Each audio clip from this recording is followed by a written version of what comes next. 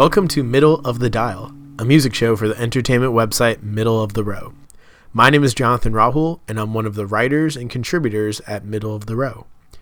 I'm also one of the co-hosts for the Middle of the Row podcast, where myself and my colleagues Lauren, Ben, and Zach discuss anything and everything entertainment related, including video games, TV, and movies. So you should totally subscribe to that on iTunes, Google Play, or listen at middleofrow.com.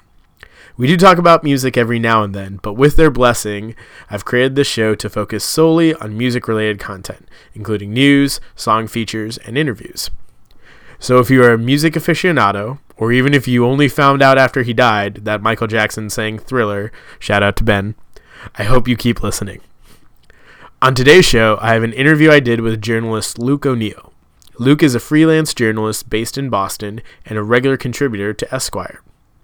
We discussed his tenure as the curator of Emo Night Boston, emo music past and present, and his band No Hope No Harm. At the end, we'll also feature a song from them titled Our Vile Body. So, without further ado, here's my conversation with Luke O'Neill. So, I was just wondering if you could talk about Emo Night Boston and how long you've been doing it and what it's like. Sure, yeah. So I think it's probably been 3 years, or a little bit over 3 years, and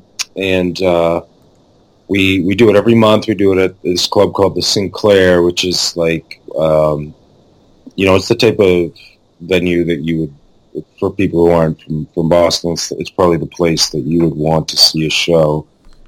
It's owned by the Bowery groups, but they get lots of great emo and punk stuff in there, all the touring bands and everything.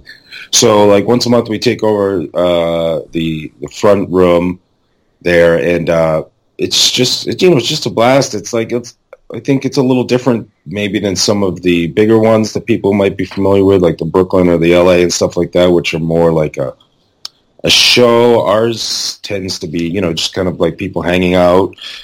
We do sing-alongs and stuff like that, but it's more like low-key and kind of, like a chance for people to hang out every month and to make new friends who are into the same type of music. And I don't know, it's a lot of fun. I mean, to be honest, the last one, I wasn't that fun.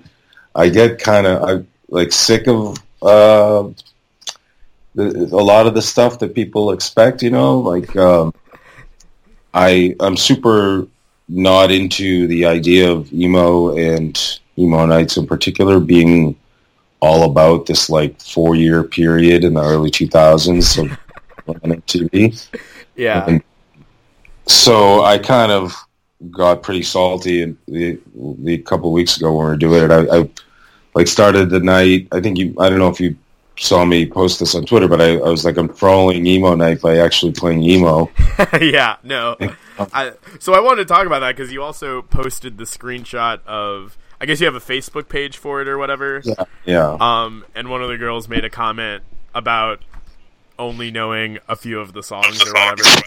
No, it was worse than that. She was like, nobody knows any songs. And it was... I don't remember what I played Promise Ring and Get Up Kids. Those aren't exactly obscure. Yeah. Then some more stuff that I guess a lot of people don't know, like Christie Front Drive and Cap and Jazz and stuff like that. And I'm not trying to be the guy who's like, if you weren't there, fucking DC hardcore or whatever, then you're not cool. I'm totally not that guy, but I do think that if your thing is like I'm into emo, you should probably have a little bit bigger of a frame of reference than Taking Back Sunday or whatever. Yeah. So this is interesting because I think we originally connected on Twitter because I think you made some comment about the Pop Goes series, and you talked about a couple of those songs, and so that's I was taken aback because I was just like, this guy seems like a very in-depth music veteran kind of, and so Old? You call me old? No, I'm not. Well, here's what I'm saying. So I grew up. I'm like one of those people that you're talking about, where when I grew up, like that was my frame of reference for what emo was, like Taking Back Sunday, Brand New, those kinds of bands. But so I'm interested in that earlier, like the real forefront of the genre. So like the Cap'n Jazz, the Rites of Spring, that kind of thing. What was your early engagement and interaction with those types of bands? Well, I was I think it's funny. I played this the other night. I think the first emo band I ever knew of was the band Elliott.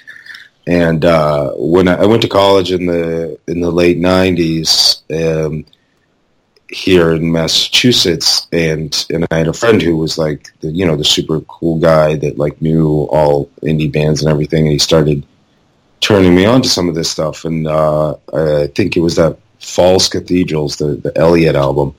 And then he turned me on to 4 Minute Mile, the Get Up Kids album.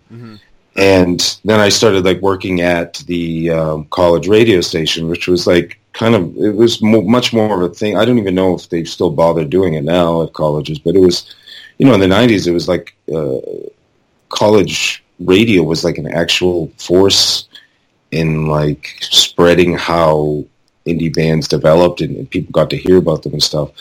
And so we would get, every cool record that you would want to hear. And I remember getting this Cap'n Jazz. It must have been a reissue. And just sort of like everything would come in through the radio station, and it was awesome. And so I went to school in Worcester, which is, a little bit outside of Boston and not too far from Providence either. So we would go to the clubs all the time to see these bands when they would come through. And I think I remember the first show that I went to that was probably you would call emo. I mean, it's definitely emo. There might have been one before, but it was the Get Up Kids and the Anniversary, and that must have been like 97 or 98. And yeah, man, I was just hooked, and it was. I don't know if we really talked about it as being emo at the time. I think even then, bands were already like annoyed by being called emo. Yeah. But there was just this, as there is now, there was back then, whether or not, like, you can't just say this is what makes something emo. It's just like you kind of knew, and like you could just kind of feel like, like with like newer bands and stuff, like, I don't know, Pup isn't necessarily emo, or Front Bottoms, they're not emo, but they are, it's just like, because everyone who likes emo likes those bands. And it's just one of the ways, those weird ways that genres sort of work. It stops being about the actual, technical, aspects of the music, or what time signatures, or what tone, and it just becomes like, all right, these are the bands that we all like, so this kind of these get swept into the genre as well. And that's overall, like, that's my thinking about emo. It doesn't have to be like, even when I posted that thing, I'm playing real emo, then of course there's dudes that came at me with all these other things, like, well, technically that's those bands, those are indie. Midwestern emo doesn't count as emo. It's like that's more indie rock. And so, I mean, I basically, broader the umbrella from that, we're not super narrow and cutting ourselves off to things. But yeah, so that's what, college, that's kind of when I got into it, and it wasn't like my only thing. I was also like a super indie rock guy too. And at the time there was like, probably the two biggest bands at the time were for indie rock and for like college radio was Modest Mouse and Built to Spill. Yeah. And those are like two interesting bands in that they sort of, certainly a lot of the earlier Modern Response records, but even Built to Spill, they sort of kind of get this tangential emo membership as well. So it was, there was indie rock had a lot more of this emo style, some of the shouting, discordant stuff, and so yeah, that was basically where I sort of really started to get into music. Like in high school, fortunately, I got some pretty cool stuff in high school because Massachusetts. That was right around the time that Massachusetts was sort of the spot with like Dinosaur Jr. and the Pixies and stuff like that. So that was like my first introduction into sort of cool music. But yeah, we had a pretty good year in Boston for a while, and then Piebald, the Converge, and stuff like that came a little bit later on, and sort of hardcore scene in Boston was always a big deal. So there was like no shortage of bands to it never ended, Cave In and stuff like that. Yeah.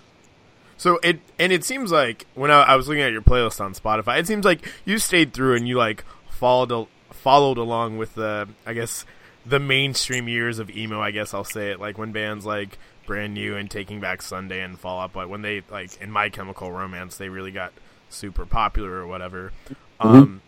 Which I think like people like that person you talked about that was there that one night are probably used to hearing, or when they think about emo, or like Dashboard Confessional or whatever, that kind of thing.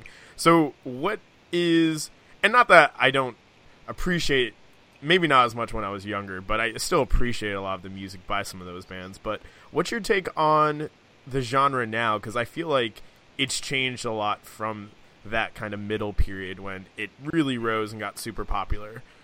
No, for sure. And by the way, I love, I was never really a Fall Out Boy fan. I like their hits, but I love all those other bands, especially Dashboard and even more so Further Seems Forever, who their first was like one of my favorite emo records ever, maybe all types of music. Okay, so wait, hold on. Interruption, side note. What's your favorite Further Seems Forever record, though? Would you say, okay, so John Bunch, Jason Gleason, Chris Carrabba, who's the best? Who's the definitive Further Seems Forever frontman? Carrabba for sure. The other guys are good. I really liked Hide Nothing was good, and I even liked How to Start a Fire, which I don't know if as many people really like. Why? Who's your guy? I'm a Jason Gleason guy, like through and through. Like I liked Hide Nothing.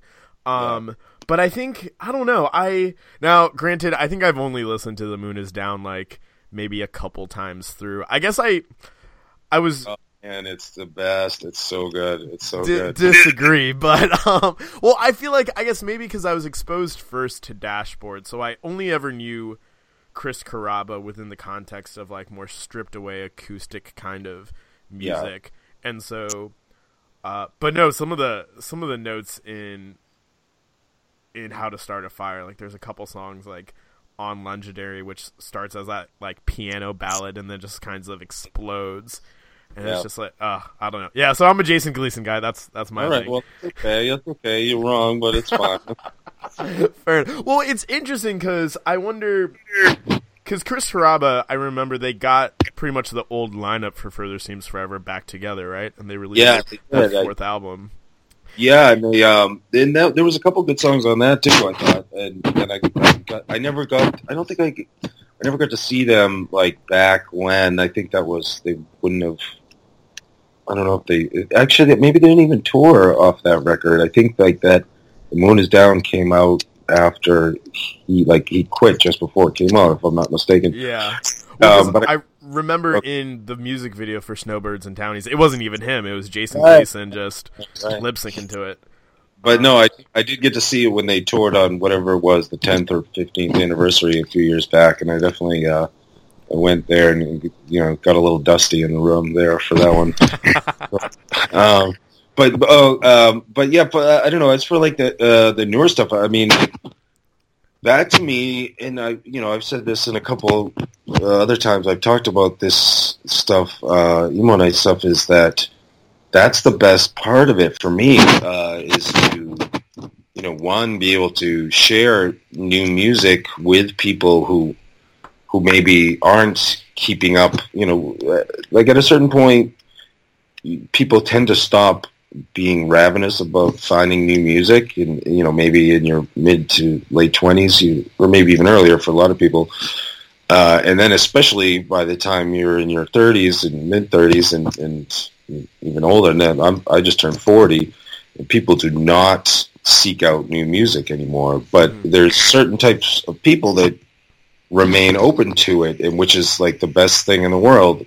And like our crowd at Emo Night is probably, I don't know, if I had to guess, it would be like 25 or 25 to 28 is probably the average age.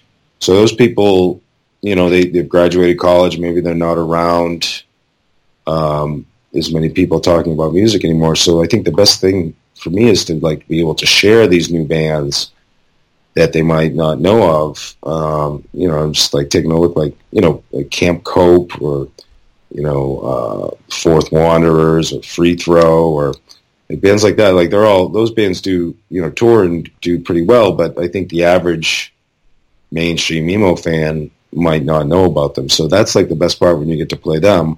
Or when you play like Tiger's Jaw and everyone gets super stoked, and it's a big song to Tiger's Jaw. Like that's what makes me still want to do it. Like, I have no fucking interest in, singing along to Hawthorne Heights anymore with everybody. Just don't want to do it. Fair enough. No, and I like, and I like that shit. I just don't want to listen to it every month. Yeah. So for me, like, the only reason to still keep doing it is to play, the brand new bands for kids who might not know them, or to learn about them. I learn about, like, every month when we do Emo Night, I'm always asking the people who come on the Facebook or whatever, Instagram, to like, hit me to the bands that I don't know, because there's so much. Yeah. And it's like impossible to keep. I don't keep up as much as I used to. Like, I used to go to, shows 3 or 4 nights a week, from the time I was like 17 until I was like 35. And now it's just like, too tired for that shit now.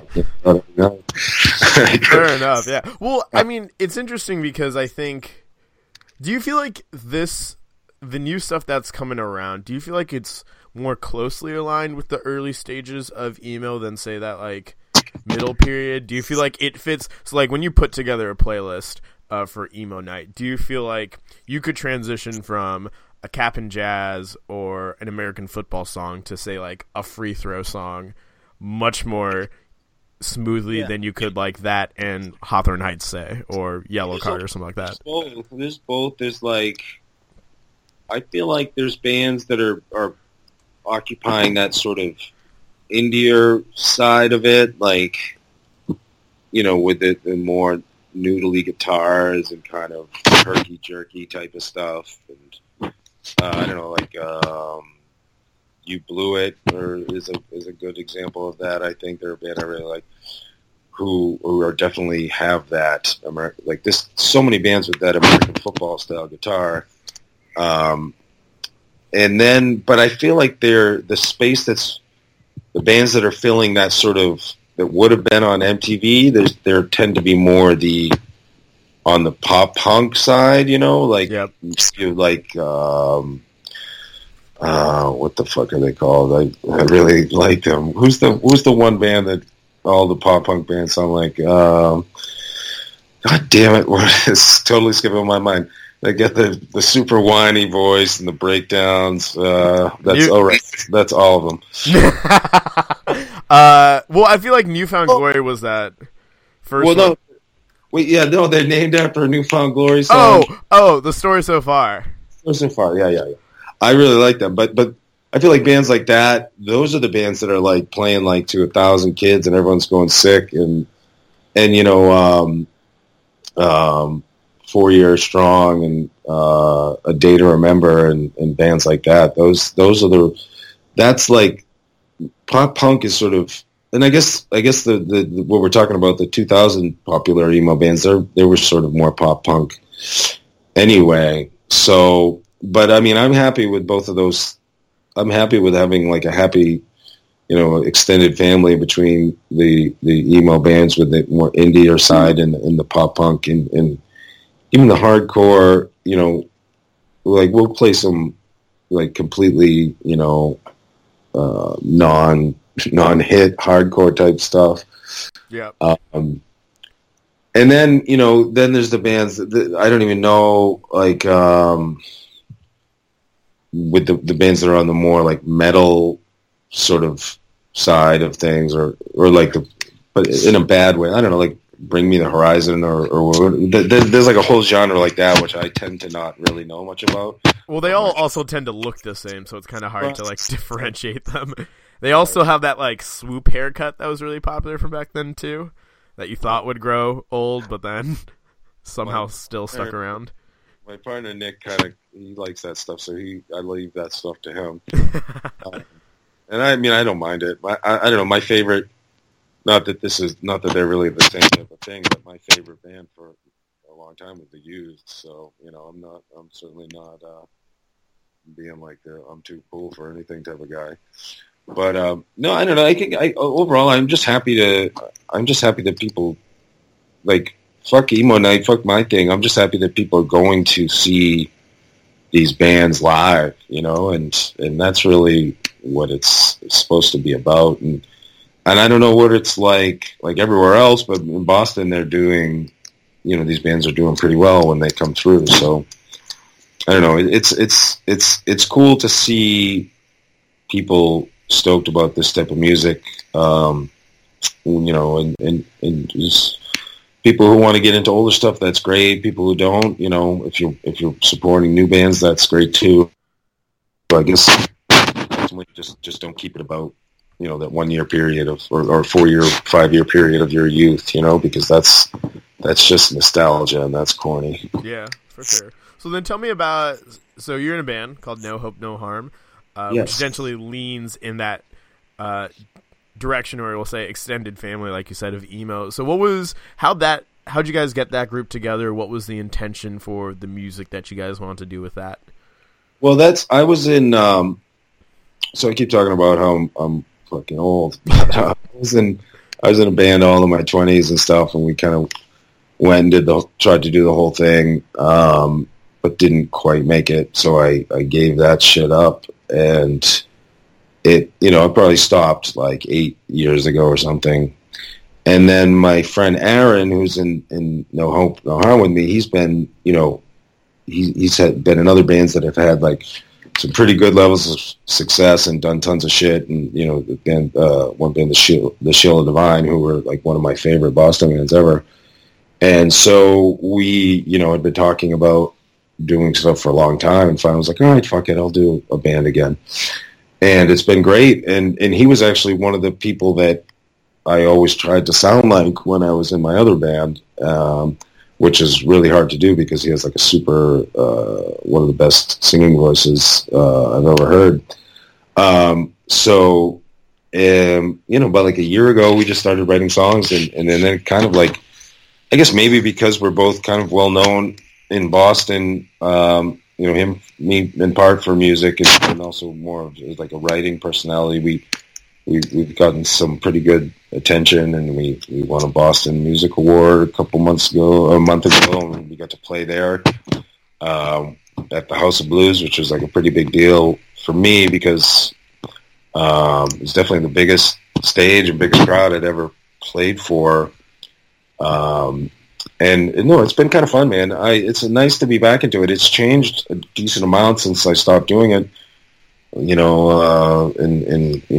like the mid 2000s, everything is completely different now. And but the same things that are important to me are still the most important. Just trying to write a good song that people actually can connect with, and I feel like we've done that a couple times, and I'm just happy to have the chance to do it again. Nice. How do you think you kind of hit on something sorry, I'm getting some feedback. Warped Tour. So Kevin Lyman announced this year that next summer is going to be the last summer for Warped Tour. What do you think, being in a couple of bands and being in one that's been gaining some traction in your local scene, what do you think that landscape's going to look like for bands now who are just starting out, who are trying to make it their career aspirations or the things that they do for an extended time? What can you talk about that a little bit? I don't know in particular that the Warped Tour was ever good for local or smaller bands just starting out. I feel like they certainly packed as many bands onto it as they could, and a lot of bands, you know, when they were just starting out or super young, would do Warped Tour and get discouraged. And I feel like I've heard lots of stories about bands breaking up after their first Warped Tour. And I don't know, it's weird. Like, I think that it's really important for people to kind of, like, if you come right out of the gate and you're obviously, everyone's blown away and you're like, wow, these guys are amazing, you're going to know. But otherwise, it's good to sort of like gestate in your local scene and not to like burn yourself out before you really know what you are yet. You know, you know, a lot of bands, like, it's a lot easier to go hit the road for 3 months of shitty dates when you're 21 and, you know, you don't have any responsibilities and you love, you know, there's no problem sleeping on the couch and whatever. But a lot of people do that too soon, and it kind of fucks them up. But I don't know. I don't really care too much about Warped Tour being there or being gone. I feel like this scene, the larger, you know, punk, emo, whatever scene, I feel like it's doing better than it has in a long time, at least in terms of show attendance, album sales and stuff like that, and bands being able to make money is a different story. But I don't know. I'm not going to miss Warped Tour. They did a lot of good stuff, but you know, as long as you know, I've talked about this a lot. I think festivals like that are a shitty way to see bands, anyways.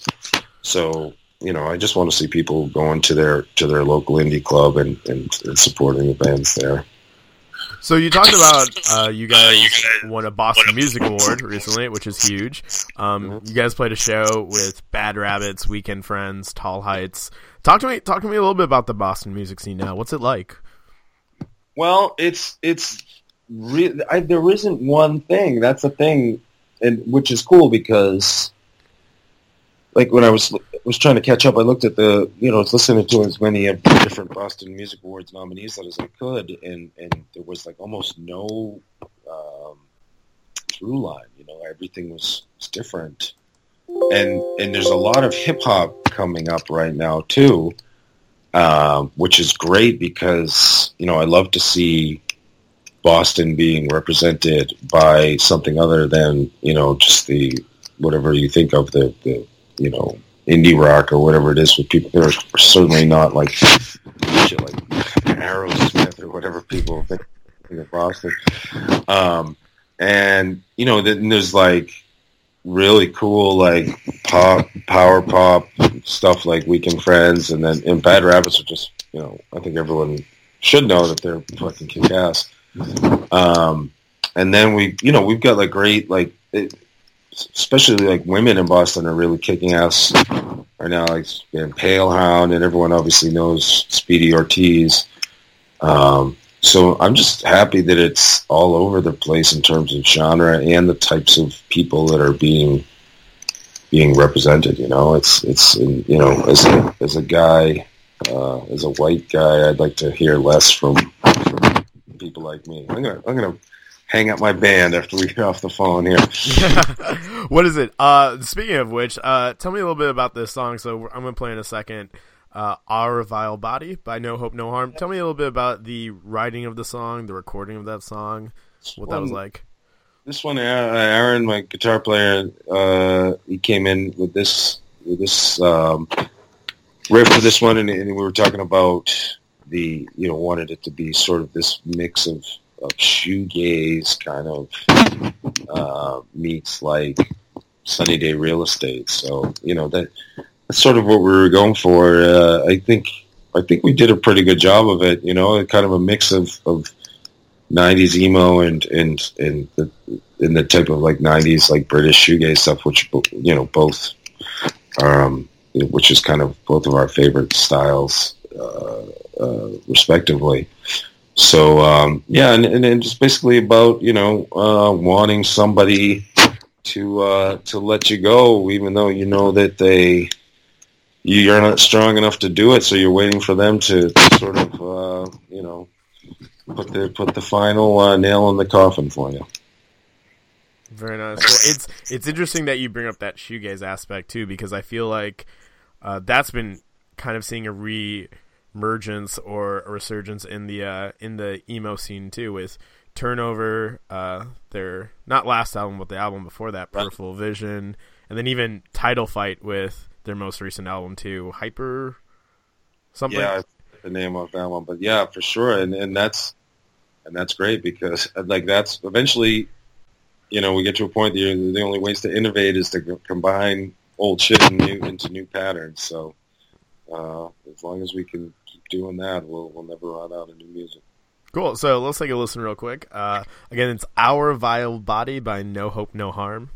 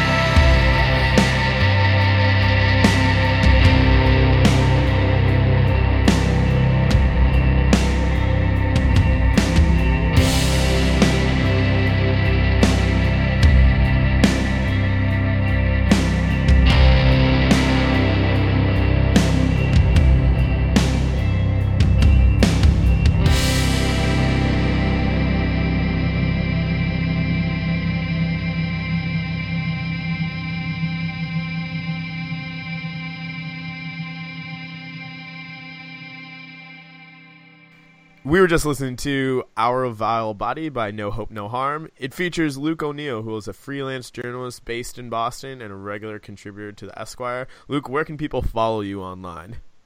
You can find me on the Twitter at Luke O'Neill 47, and you will probably be surprised at how often this guy tweets.